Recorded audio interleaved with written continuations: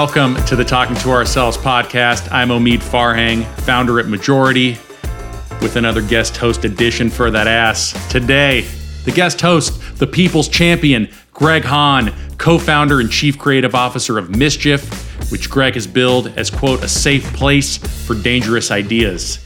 In 2022, less than 2 years into its existence, Mischief was named Agency of the Year by AdAge, Agency of the Year by Campaign US, the second most innovative agency by Fast Company, and Adweek just named Mischief 2023 US Agency of the Year.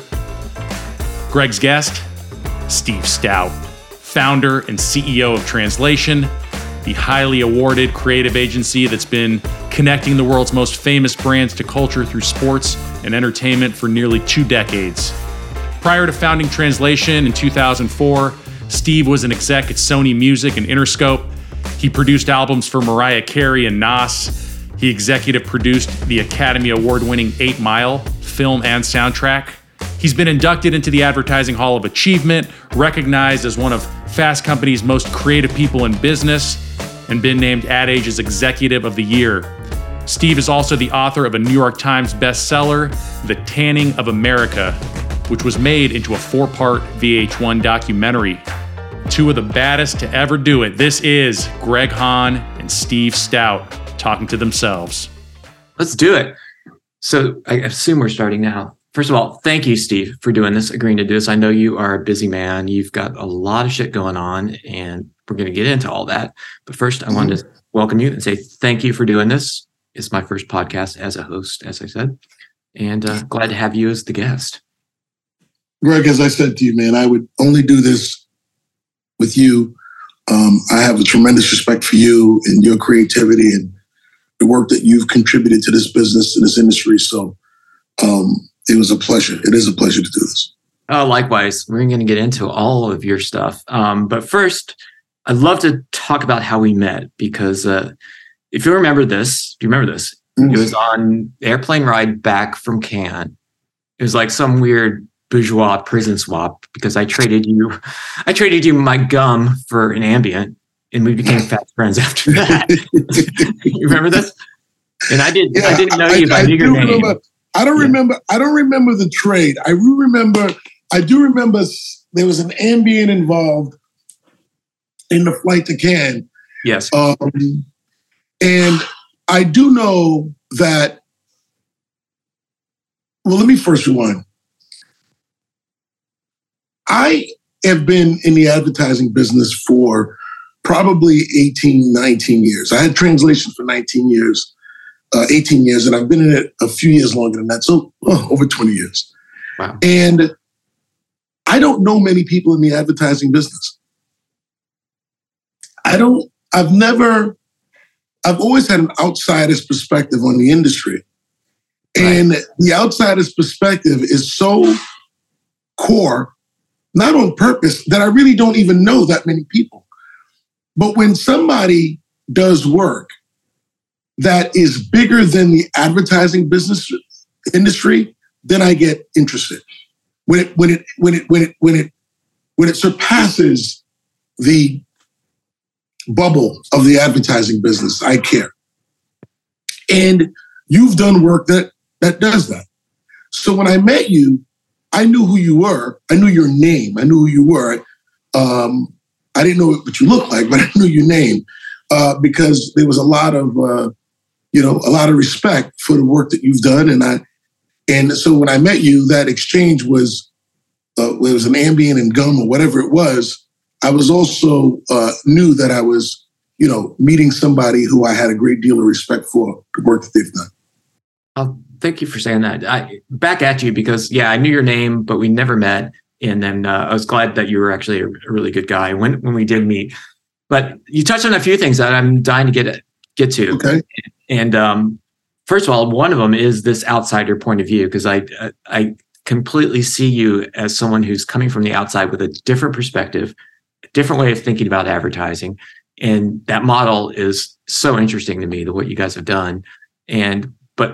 So I'd love to get into all that. But first, let's talk about your origin story and how you got into advertising. first, where are you from, and what did your parents do? Let's just start basically. So my parents, my mom was a nurse, a retired nurse now, and my dad is a retired marine engineer. Wow. They're from Trinidad. My dad came here in the late 60s. Is what happened in the American government was in the Vietnam War, when people did not want to fight the fight, and a lot of Americans decided not to want to go. A lot of African Americans decided no, they didn't want to go. And Muhammad Ali, he stood up and made a very strong statement about, why would I go fight for this country that's not even, fighting for me as a black man? And what America did was they went to English-speaking foreign countries like Trinidad, Jamaica, Barbados, and waived visas at the people who lived there and got them to go into to do things that was helping them, supporting the military. Right. So my dad got a visa by coming and delivering cargo to the troops in Vietnam. So he'd go back and forth to Vietnam often, and that's how he got a visa. That's how he came to America, and then brought my family, and I was born here. But I have deep connections to Trinidad, where we're from, and that's the story of that. Well, that's a pretty good way to start. How long into your childhood did you realize that you were? Well, let me ask you this first. Do you see yourself as a creative person first and a businessman second, or has it always been like you've always been great at business and you found yourself in a creative field? I have so much respect for very talented creatives that I would never look at a person like you and say, oh, I'm a creative. But I will tell you that I'm more creative than 90% of the people in the business. Yeah. So I'm a businessman primarily, and I can help bring forth creative ideas, and I'm such a supporter of great creative ideas. But in the advertising industry, there's very few people that I would say is more creative than I am. But I hold myself to a much higher bar. I hold creativity to a really high bar. So generally speaking, I would say that I'm a businessman, and I am creatively, and I'm friendly. I'm going to creatively support people. Yeah. But in most cases, I find myself as a creative because the truth of the matter is there's not a lot of great creatives in this industry. You started out as a producer, if I'm not mistaken, right? No, I started off working with producers. I was more of an executive producer. I put, great talent in a room together, and I also knew how to get out the room once I got them in the room. Yeah, that's a talent within itself, knowing when to leave.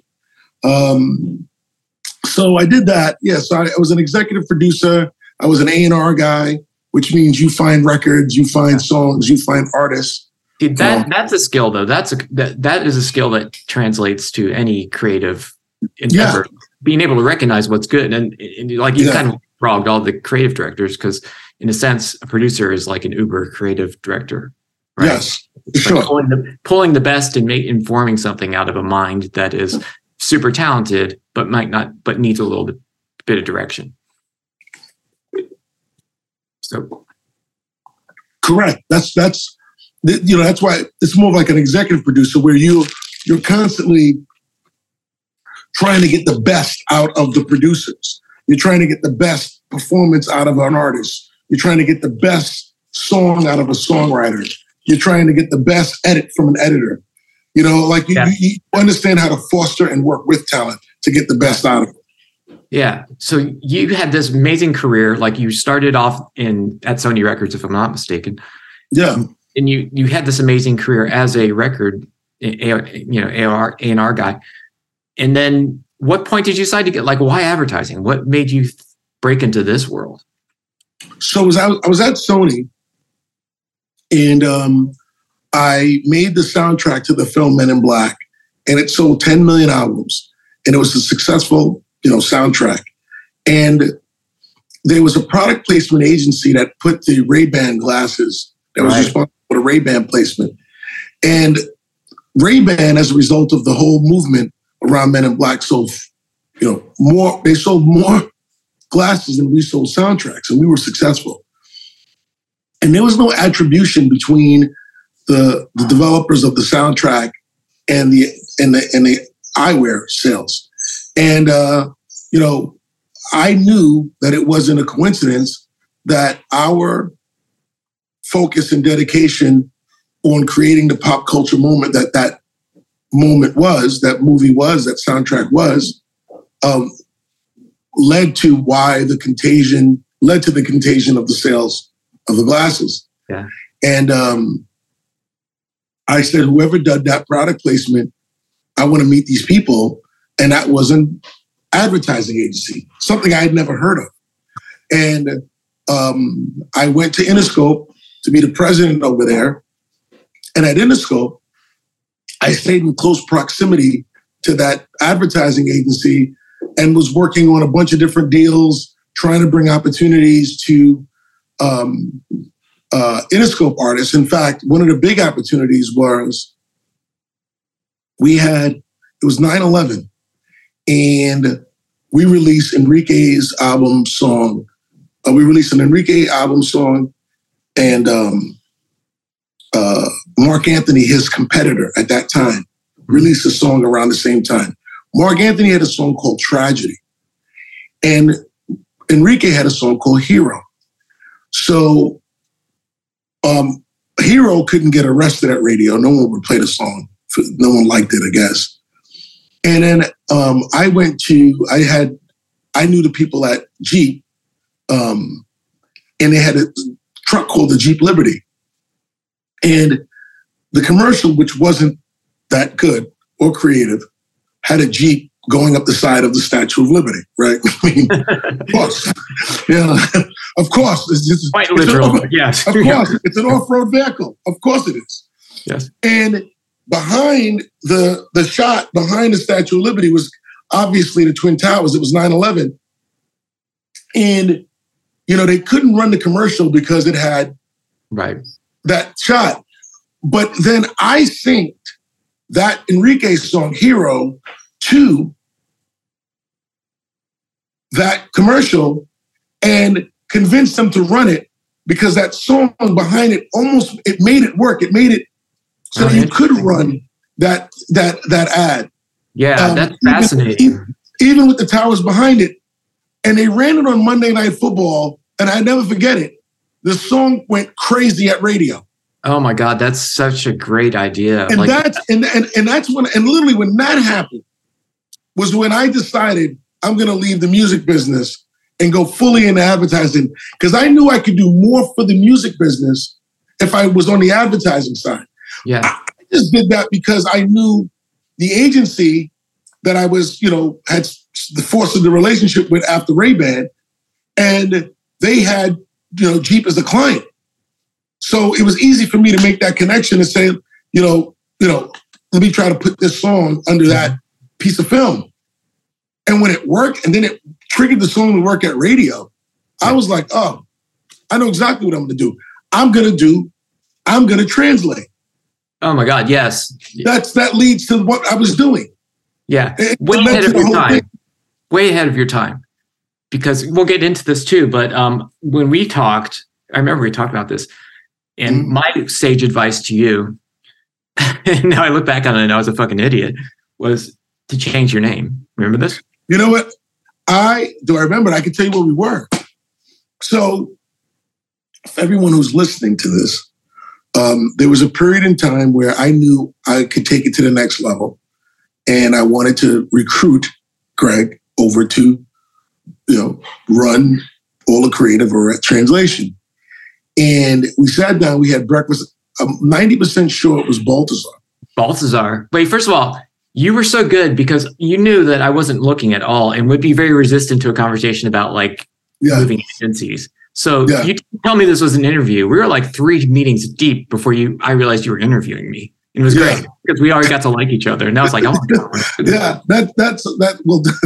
that's part of the interview process, is not knowing that you're being interviewed. Yeah. So when your person's not looking, that's the only way to do it. Yeah. So I sat down, and I remember you said change the name. And I remember you were very careful about it.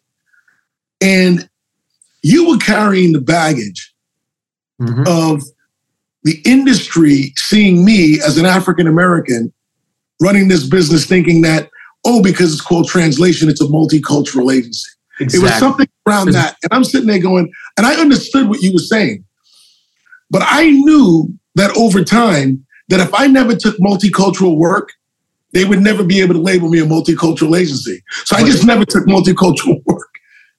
That's super interesting, because what you did, what I came to realize the name actually is, and it's like was so far ahead of its time, is you were translating culture to commerce, basically, or just like you were making advertising that was as good as anything out in culture, and you're like bridging that gap. Whereas, like my small mind at that time was thinking, well, we work with a lot of multicultural agencies, and what they do is they take our concept and then, move it towards like their audience or whatever that is. Back in the day, that they had agencies that were doing that. And I was just like, I see you guys doing so much more than that, but why is your name Translation? Because it feels like that's kind of work you're going to get. You were far ahead of your time. And you told me that's the dumbest fucking idea I've ever heard. Not in those words, but kind of looking back at it, that's what you should have said, because now I see the formation of what you guys have become. And it's exactly what every brand is looking for, is like, how do I tap into culture? Because my brand doesn't speak of that right now. I didn't know. Look, that's what I was doing, Greg. I had a horrible name first.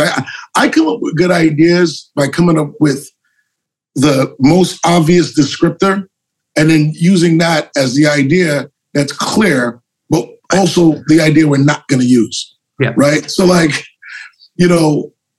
the first idea I had was Culture Works. And I was like, and I knew that was never going to be the name, but I wanted culture in the name, so everyone understood what the through line was.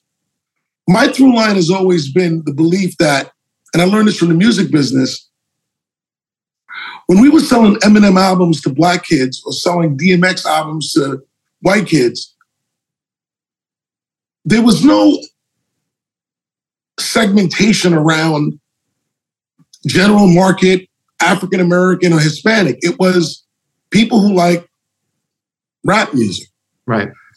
And in the advertising business, the media companies created these segments. I deep down think so they can charge the brand 3 times for the same work. Right. I think it's just a way to make more money. But I don't think that it's true. That if you find the cultural connection with people, that if I like skateboarding and I'm black from Connecticut or black from Compton, and you like skateboarding and you're white from Connecticut, and we're both 18 years old, then like speak to me through that lens. You don't have to speak to me through a lens of I'm only on BET and you watch some bullshit. And it's like this bullshit in the advertising business. To me, I'm like, I can solve this. And Translation. So I took Culture Works, which was the bad idea name, but the clear name. And then it was like, you're going to translate this. You're going to be able to translate culture, right, for Fortune 500 companies, and that's how I came up with the name. Yeah, and looking back at your earliest work of like taking a soundtrack that maybe was going to sit there and bringing it to the masses in a new way is sort of what you guys, the early model of like you take things from culture and bring it to brands in a way that makes it feel like authentic and kind of cool, and lots of people can see it and jump on it versus a niche. So I see the light. I get it. You guys have obviously done pretty well. I mean, since we talked, you've grown massively. You've taken on some great creative leadership and some great brands. and I've seen, the work has been pretty amazing. The beat stuff. I don't know if you need to go into that, if you want to talk about like how that came about, that project, but to me, that's sort of what turned the world on to what you did. Sometimes, man, the work that you get recognized for, you realize it's so late. So it's bittersweet because you're like, that's when the world recognized you. And, that you've been saying that for years, yes. But the Beats work was in a year in which, we were dealing with a lot of divisiveness in America, which, seems to have reappeared again. Yeah. But around George Floyd, that all the brands felt like, oh, we got to do this. And Black Lives Matter is putting pressure on people. And, they're going to put black squares one day on Instagram as if that's going to do something. That stands for solidarity, I guess, whatever. Or brands were doing these sort of movements towards diversity and inclusion. And there was a bunch of different things. And that same year, Beats came to us and they were considering closing the brand, moving on. AirPods had surpassed them in sales and relevancy. And, the guys at Apple, Oliver Schuster, Eddie Q, Jimmy Iovine and that whole team had left. Jimmy, sold the company, and then the team that he left behind honestly didn't do a great job and let the brand go sort of sideways. But the truth of the matter was that in the marketplace, although they were going sideways, no one else took their spot of sports, music, and culture connecting around, headphones or earphones or whatever, audio. And I decided, they asked me to take it on. And they said, look, Steve, there's no pitch or anything like that. Can you turn this around? Can you fix it? And I knew early on that they lost their way, and we had to reestablish the brand by getting the brand to do something and make a statement in this period of time in which they had permission to do. Yeah. So everybody else who didn't have permission, who was sort of now jumping into the, we support Black people and DEI. Felt forced. It felt like virtue signaling.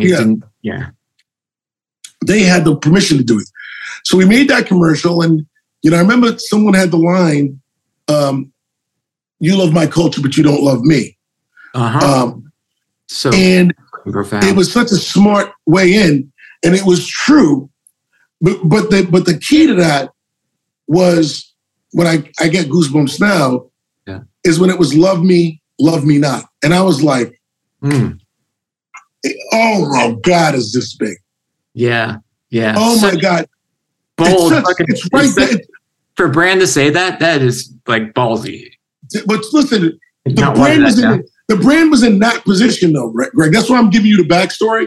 Because they were like, look, Steve, you take it and you do something, like, see what you can do. And I hired the director and approved the budget without even asking the brand anything. I literally said, this is who I'm hiring. And she didn't want to shoot it because Melina, she was talented as hell. She was going through a bunch of things, and it was COVID and all of this. And I said, Melina, I don't care about that. I don't care about this. I don't care about that. Whatever you need is what we're doing. Mm-hmm. But I didn't get permission. Yeah. I just did it. And she shot an amazing piece of work, and we had a lot of great scenes, and the way it was edited and put together, and then Solange on the soundtrack and the copy. And then one of our United Masters artists, Toby Niwi, did the voiceover, and it was just magical. So, and then, we won all those awards, and everybody was excited, and I got phone calls from people all around the world. And I was excited because I got acknowledged for work like that. At least because it was something that I really stand for and I believe in. Yeah. So it was very important that we could have had a bunch of other ideas that were cool, and it's not like we haven't. But the most recognized work we got, recognized work we've done to date has been that. And I'm very proud of that. But, Greg, we built a really strong team. And this idea, I don't know if you've seen this thing with AT&T and this moment. Yeah. Now I was going to talk to you about that. It's so beyond. It's so beyond. That's what I was going to talk to you about, because it seems like more and more that is where advertising is going. You're not making ads. You're not making 30-second spots. You're creating conversations and you're creating pieces that become something bigger than whatever you're tasked with as an advertising agency, right? Like that's an idea that like lives beyond marketing, but it's still marketing. It's more, well, I'm doing away, I'm doing away with the word agency. I don't want to be an agency, and I'm not saying that in a cliche way. I hate that word. So what's the new word? Well, it's not a new word. I just like two people get fired from a company. So what do? They start an agency. Like no matter what you do, you can qualify for that word very easily. Like it's like I'm an agency. Like, well, you know what? I don't like what that word means. I don't like that. I don't think that word describes well anymore what we do. And the association with that word hampers one's opinion from a distance at what we do. It's interesting because I've heard a lot of agencies, whatever we want to call them, say the same thing of like, they're ashamed to be in advertising in some way. That's what I'm getting from that. Yeah. Well, it's too narrow to define. I'm not afraid to be in advertising. Afraid to be described as a thing that anybody uses as a descriptor. It's like, it doesn't mean anything. So I'm not repositioning anything. We are a creative solutions company. That's what we are. Right. We're a creative solutions company. Like, we solve a problem. Right. And that's exactly what we're doing. It may be a television commercial. It may be a helmet. It may be a festival. I don't care what it is. When we came up with Budweiser Made in America, it was a festival, but the brief was literally they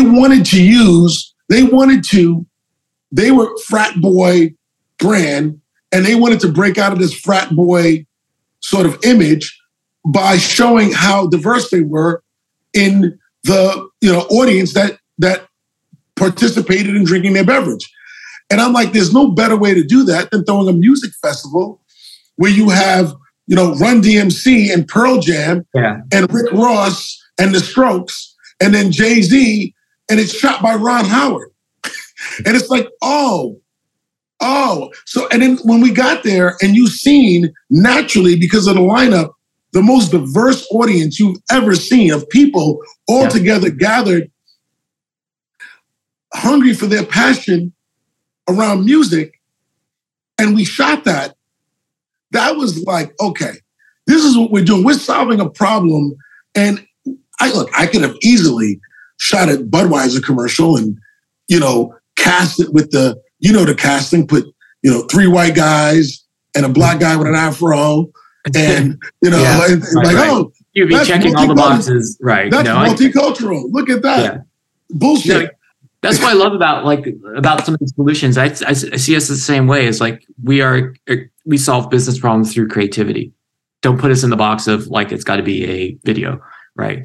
And that seems like for those of you who don't know what we were referencing earlier, this amazing project, you should check it out. Hopefully, Mid will put a link into it. But this helmet you developed for football players who are hard of hearing or deaf that can actually receive calls or communicate with their coaches on the sidelines, and it's done visually, if I'm not mistaken. Yeah.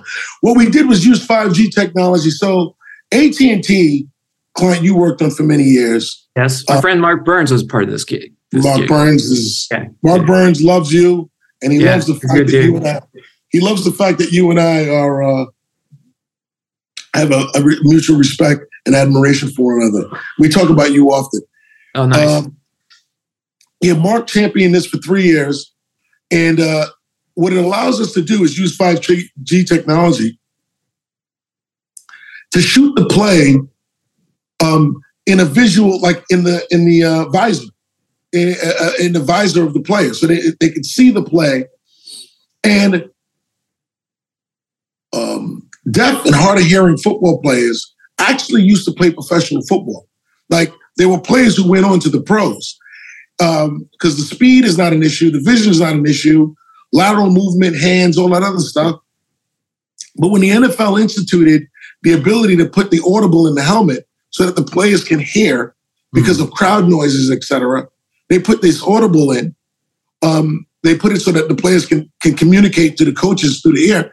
The deaf football players were out the game. They couldn't compete. They couldn't do that.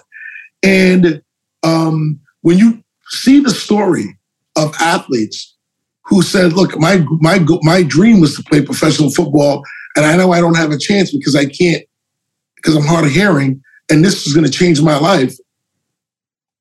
Look, man, the helmet is going into the College Football Hall of Fame as a permanent display. I mean, this thing is story doing. It's showing. Everybody's been talking about technology and 5G technology for years. At this point, the customer kind of doesn't really know what it means. Yeah. Right. So showing it and doing something for people with it is the best way, I guess, to demonstrate, the power of that technology. Yeah. Yeah. And you touched on that term. I've heard you use it before, the story doing. So the brief is like, I've worked on this. The brief for AT&T for a long time was like, show that 5G speed is fast and useful. That usually ends up in a TV spot that gets, run through the layers and stuff like this. But you went around that and said, why don't we create something that actually does that and changes people's lives? And then they'll talk about it. Like, people will talk about that. Did you do that commercial years ago for speed with AT&T with Floyd Mayweather? With what? With what? With Floyd Mayweather. It was a commercial for AT&T years ago with Floyd Mayweather. It was demonstrating speed. That was not me. Really good. I have to check it out. I should say it was me, but it was not. Well, first of all, before we keep gushing about me and our company, I just want to say congratulations to you. What you guys have done in 4 years, 3.5, 4 years. Wow, 3.5 has been amazing, and I'm proud of you because you took something that was unfortunate, and it was unfortunate circumstances when you left BBDO, and you went over to Mischief, and you had to be an entrepreneur. Yeah, a lot of skills I'm not great at. Yeah. Huh? A lot of skills I'm not great at. It's not your thing, but you had to go over there and be an entrepreneur, and your back was against the wall. You had to figure it out. Yeah. It was a very tough time, and it was the worst of times, to be honest with you, when you had to go figure that out. And you went over there with an open mind and an open heart. And to me, Adweek's Agency of the Year, 3.5 years later, is a testament to how talented you are.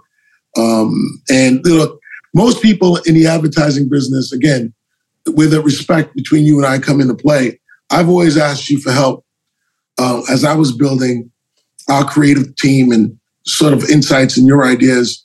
And you've been very open with me about that.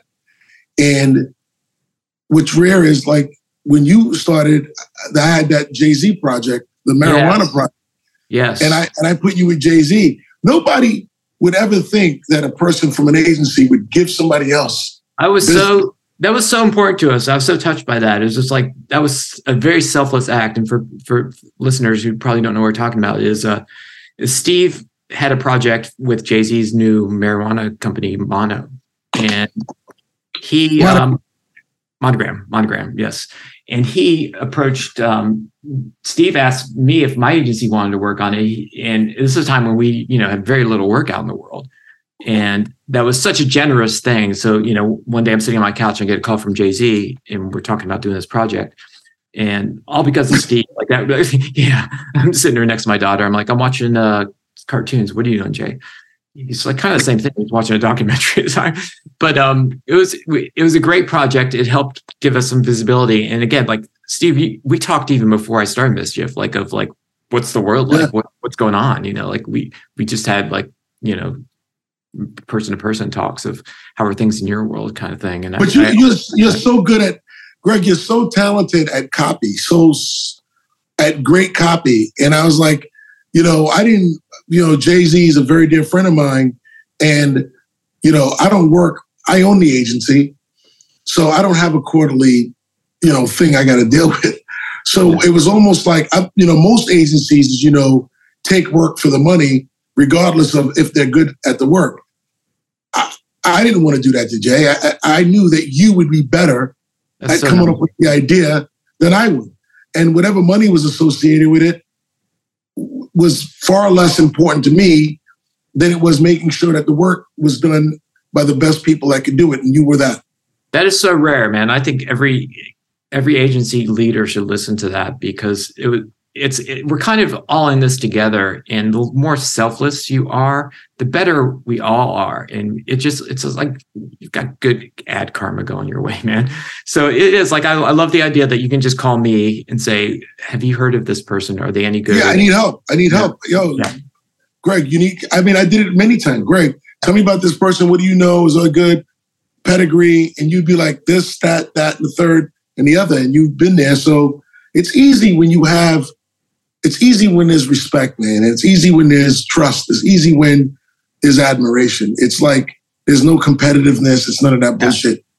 I was telling the guys at Adweek when the AT&T sort of news broke about the helmet, I'm like, this is very important for the advertising business, for the people to see that the advertising industry can actually make work that changes people's lives. Mm-hmm. And it helps the industry to be perceived that way. Because if the advertising business is just looked at ways of making ads to sell you shit, like marketing shit to sell you shit, that's a disservice to the power of the power of having great creatives and great craftsmen who can think through solutions, think about things that can actually help people. That ability's there as well.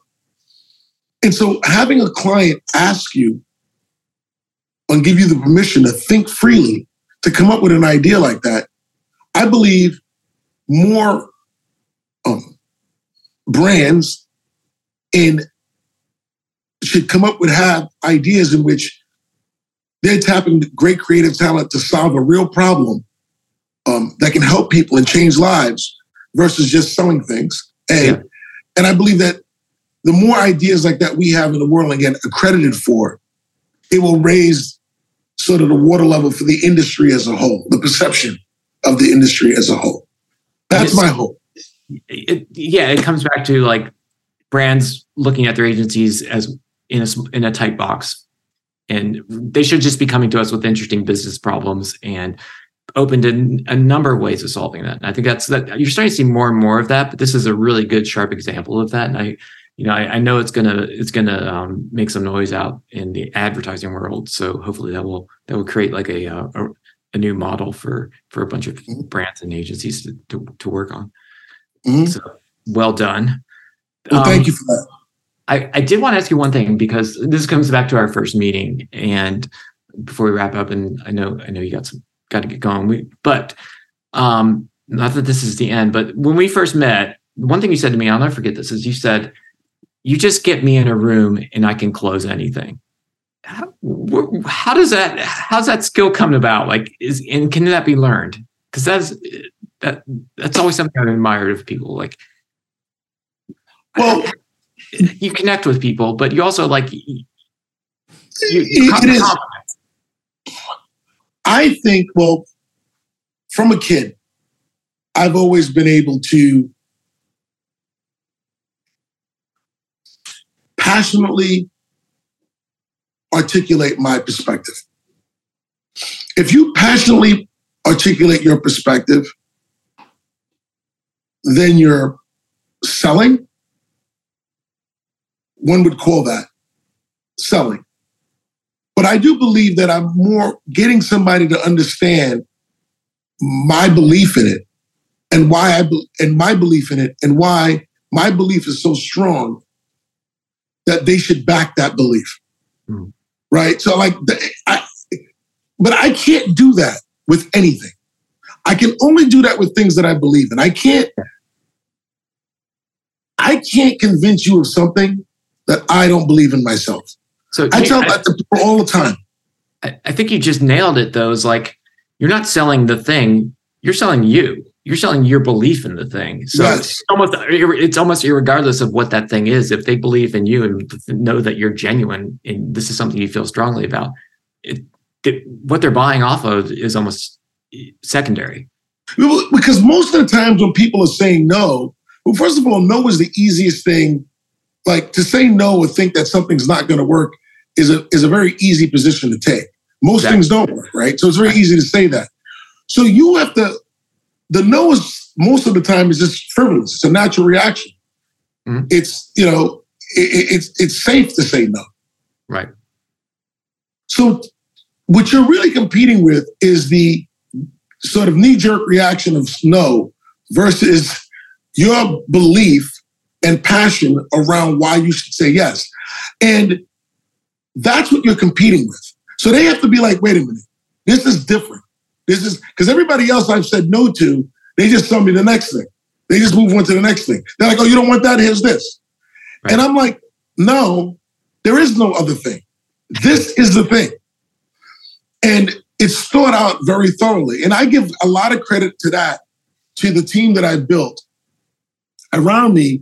And, strategy has been, when I first started the company, the first people I had was strategy people. And they're really smart. And the strategy people, they taught me how to frame up and articulate things in structured thought. So it leads to, if you have great strategists, I think it takes the creative right down to the 5-yard line. It's right there. I do too. Yeah, we have this thing where we, it's like first what to say and then how to say it. We spend 90% of our time on the what to say versus like the execution, and that strategy is like where 90% of the thinking is done. Yeah, so the strategy, so between my passion and the way the strategy team that we have, John Green, Chaucer Barnes, Joel Rodriguez, Sandy Preston, the way that team, and there's so many others, but the way they help put the ideas together, along with my passion, it's very hard for us to not be able to get it across the finish line. And I believe that I have a high close rate because people believe in me and they believe in my passion around it. And then over time, like you have, we all have, when you have successes, then it's easy for them to believe you because you have a reputation of winning. You're proving yourself to other people. Yeah. Yeah. That's a great answer, though. I love this idea of like just it's belief in yourself, in that if you strongly believe, and it's all genuine, it can't come across as like a hard sell because it's such a turnoff. But if you genuinely believe in it, then they will go along with you for that ride. And you also, I do think there's also something to the way you're able to connect with people. Because like I said, I interviewed 3 times with you before I knew I was being interviewed. That's just because we were talking about other shit. It wasn't like I've never felt like I was getting sold to or anything like that. Yeah. Yeah. So that's a skill. And, a lot of people could learn a lot from just like interpersonal relationships and all that before they go into like how to pitch a business or how to pitch an idea, that kind of thing. Well, a lot of times, if you do it the right way, you're not actually in a pitch. Yeah. You don't really want to be. Do you guys pitch against? Do you do pitch against other businesses as first? Not really. We don't really get a lot of RFPs. It's so weird. I mean, we're starting to get them now, I guess. I mean, I've never spent the time, kissing the consultant's ass or whatever you're supposed to do. So I don't really know. I don't know them. I don't even really know them would be an overstatement. I don't know them at all. I don't know any of the consultants at all. So it's not like I can pick up the phone and be like, what do you got coming or anything like that. So we get some phone calls. They're still trying to be like, I think, confused on purpose on what we do. And what we'll do is just keep, making a difference, making impact, making great work, making our clients happy. And, over time, we're in the race that way. That's, I'm not pressured. I'm not pressured. I'm pressured to grow because that's the pressure I put on myself. But I'm not pressured by the industry's adoption of us as a household name. Right. I think we have very similar strategies in that way of like, let's create a brand for ourselves and people can come to us and, we'll attract the right kind of clients, the right kind of mindset. And, which leaves you having to compete a little bit less or a lot less, with everybody else because you've set yourself apart. I think that's where you guys are. And you have a clear perspective. I mean, what is your clear perspective on the work? It used to be that way, or I guess early in the business, each, whether it was Leo Burnett or, McCann, every agency had a sort of perspective on the world that was unique to them. And then it just became a rat race towards cheaper prices and we do everything. And, that's one way to approach things. But we decided that we were going to be very specific. We were going to understand the value of cultural capital, make work that impacts culture. And over the last, I'd say 3 years, everybody has shifted to that. So you start seeing that in people's decks now and they start making up shit. But it's just one of the many things they try to be versus like who they actually are. Really are. And I've always told my people, we're not going to try to be anybody else. We're going to always work on being more of what we are. Yeah, same. I think you guys are a good role model for us because I think that very few agencies do that now, and they're all becoming more alike than they are, brand standalone brands are similar. So I think the future in advertising, whatever it is, agency, whatever you want to call it, is these brands that kind of know who they are and stand for something and differentiate themselves. Yeah, and those are and by the way, and that's how you're going to hire talented people that work for that culture because they understand what the company stands for and the culture of that company. So whether it's translation or Mischief, whatever, whoever we are, there's a specific DNA that attracts the perfect hire for you. That's going to be different than the hire for me. Yeah. That's good. And that's been sort of like my stress point is like, how do I grow and keep the culture alive? Have you guys had that? You have such a strong culture. I imagine. I definitely run through that. I've gone through that and I've made bad hires that have homogenized it at certain times, for sure. I will tell you that I had bad hires that homogenized it. And our Chief Creative Officer, Jason Campbell, has done an amazing job of sort of resetting that. He's great. And in the beginning, when it was like 10 people, 15 people, things that were successes were more like surprises and we felt great about it. And then as we got to like 100 people, then now you got to take work to support 100 people and you're hiring faster. Exactly. And when you're going through that period where you're hiring faster, they're not going through the close-knit circle of the first people that was there that understand the culture really well. So now you start letting people in the company who bring their culture to the company. Yeah. And the worst crime is that when you start bringing in senior people like that, they automatically start telling you what you're doing is wrong. And they start using what they did from Ogilvy or whatever and start trying to bring that bullshit into your company. And then the other thing they do is they hire people that also come from that same place. Yes. And you're sitting there going, wait a minute.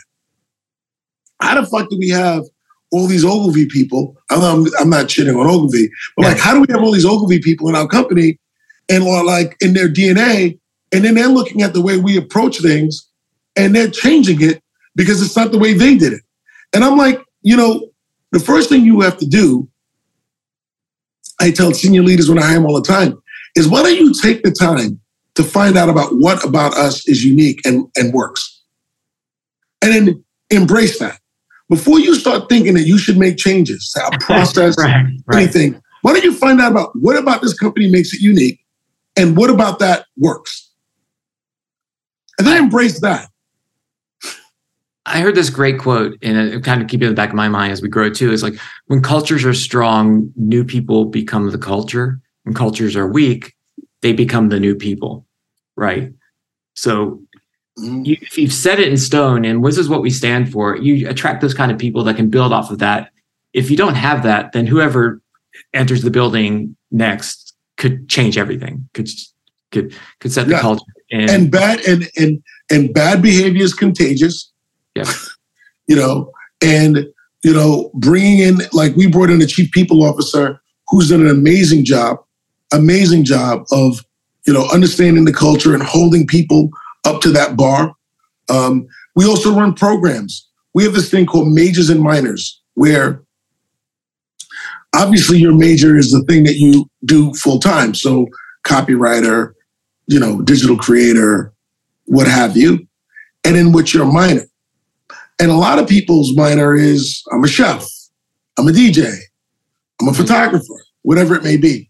And I remember seeing this because I'd come to work and I'd walk past people's desks, and just do a floor walk, whatever. And when I walk by, people start slapping their laptops down.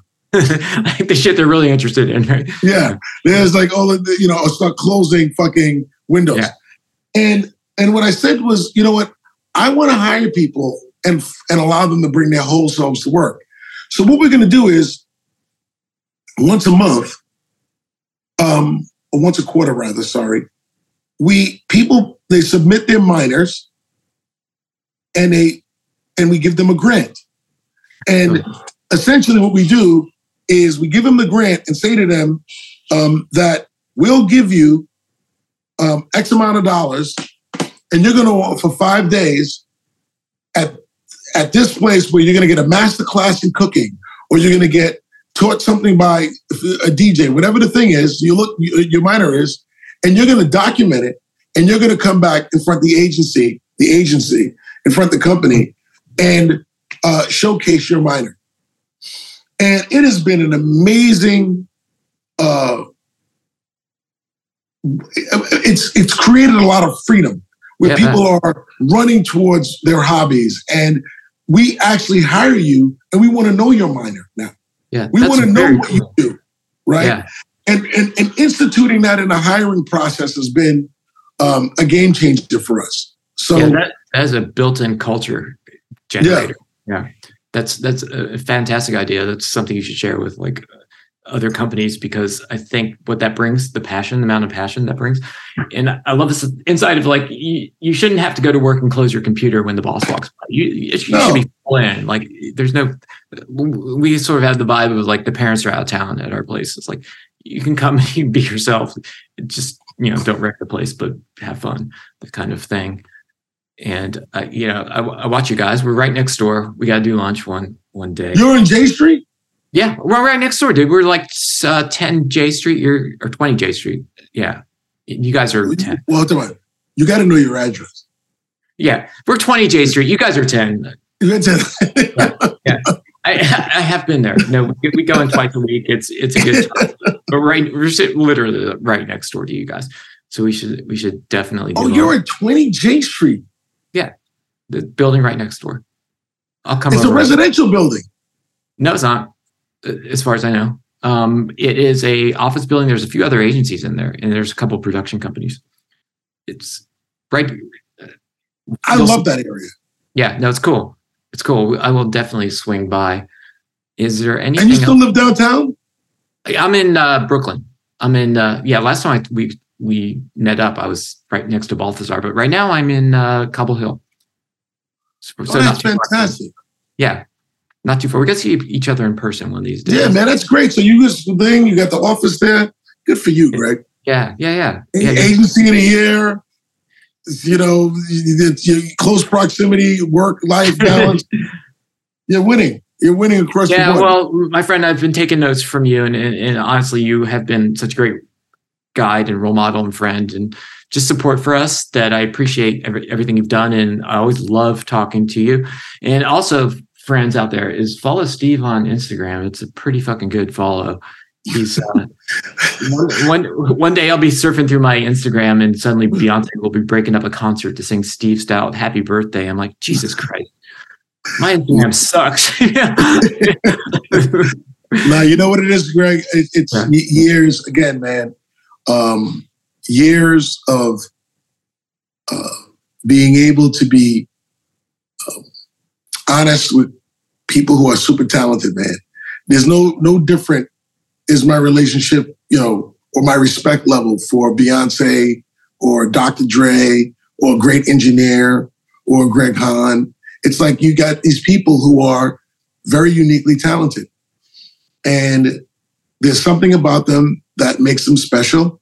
And if you can, respect that and find ways to help nurture that, that's what you should do. And then, things like, on the other side of it, 20 years later, Beyonce sings you a happy birthday, or Usher, stops his show to tell the world about the relationship. And, that's cool, obviously.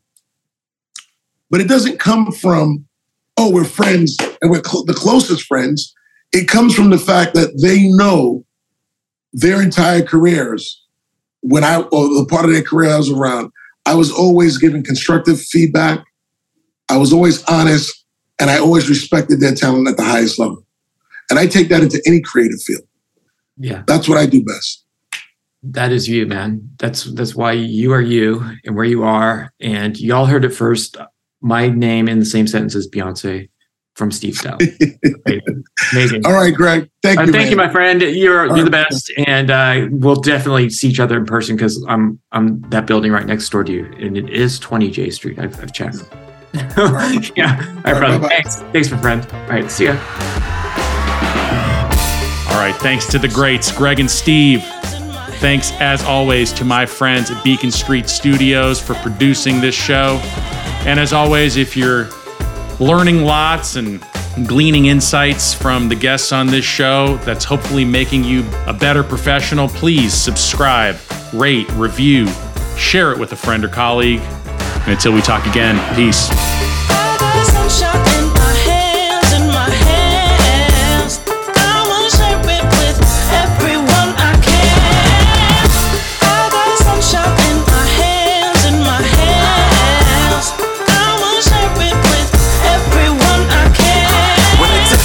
Grab your soul, raise both hands, let them clap for show. Let it rap, your resistance may trap unknowns. Release, feel your heart speak, ballads flowing.